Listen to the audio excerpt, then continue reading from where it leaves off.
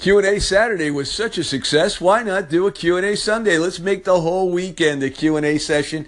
Having a great time interacting with all my callers, all my friends here on Anchor, and making sure that we clarify any open questions you may have, any questions about tech, any questions about Anchor. It's a Q&A Sunday, and I'm having some fun. Hope you are too.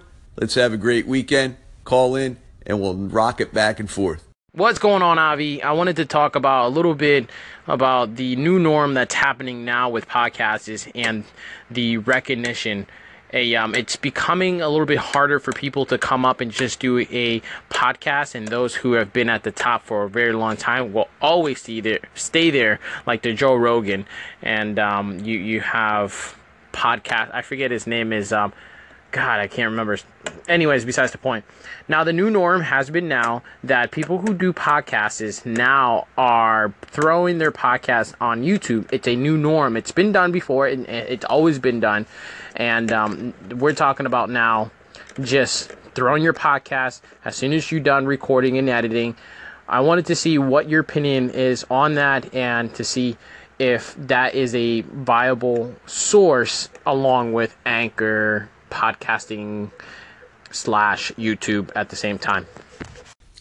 Dave, great question. And you know, YouTube has always been a great repository and search engine for sound and video, right? It's always been a great place. So what people are realizing is, hey, if I want to be discovered, I should put topics out in YouTube, and fine, people will find me. They may not find me in a podcasting venue, but on YouTube, if I have an interesting subject, I can get my information out there. People can search it. And yes, sound has always been much more difficult to get pure sound without video into YouTube, but it's easy to do now, easier to do, and people can do that. The challenge is to create an absolute.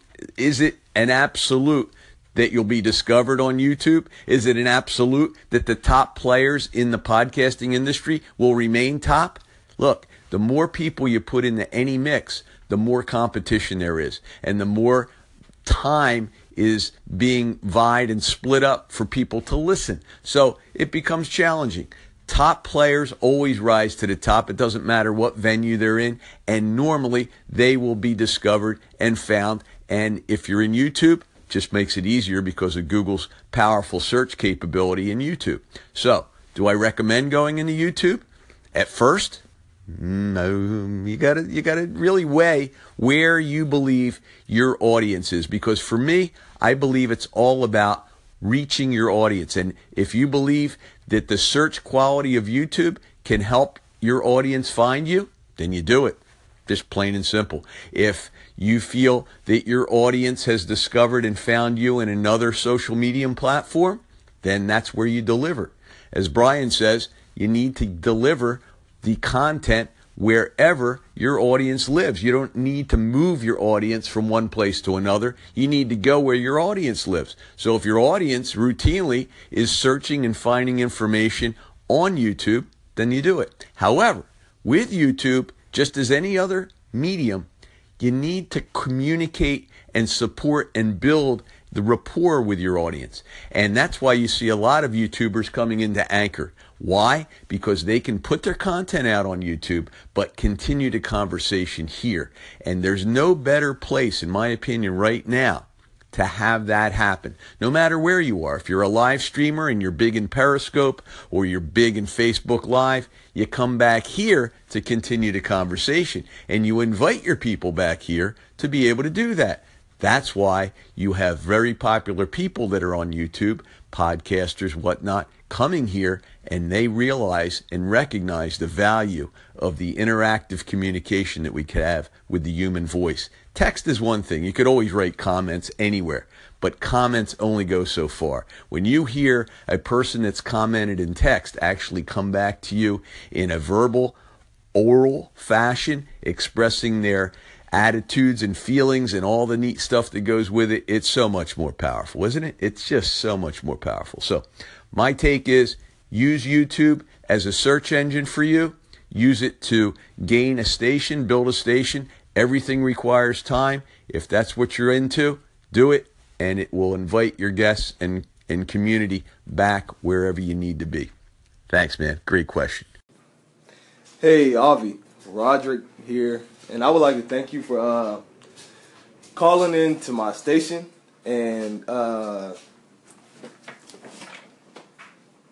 just supporting it, I guess. And then I want to thank you for hosting those segments on how to get started with Anchor, because those are really helping me out. Because last night when I started, I was like, what is this? How do I maneuver through Anchor, and what exactly do I do, and how do I do it? And when you reached out and called in, I started going through your episodes, and I noticed that you had the beginner's guide to Anchor, and you broke it down day by day. So I think I'm on part 3. So I'm consuming it, and I'm putting it to use, and I'm putting it to action. And I just wanted to thank you for that. So have a good day, and I'm out. Roderick, like I said, I'm glad you're here, and I'm thankful that you're getting value out of my daily beginner's guides to Anchor. Yes, I put them together for people that needed to get a jump start on how to use Anchor. I'll put a link to the caption. They are all found in my episodes. The challenge with finding them is on a smaller phone. I find that on my Android phone, I can read the entire title in the episode. However, on an iPhone, it truncates a lot of the text in the episode, so you don't know which part you're on. So I'm going to put a link to part 1.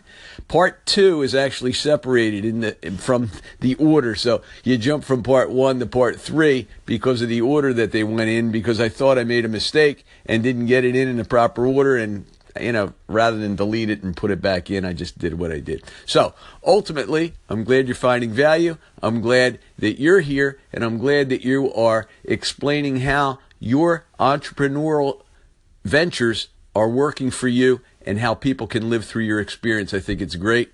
And people that are not following Roderick, go over and listen to what he's doing, and I think you'll find it interesting. So I appreciate it, Roderick. Come back soon, man. Hey, Avi, it's your girl, Miss Eileen. I want to give some feedback on the call-in from Dave and what you said about podcasters and YouTube.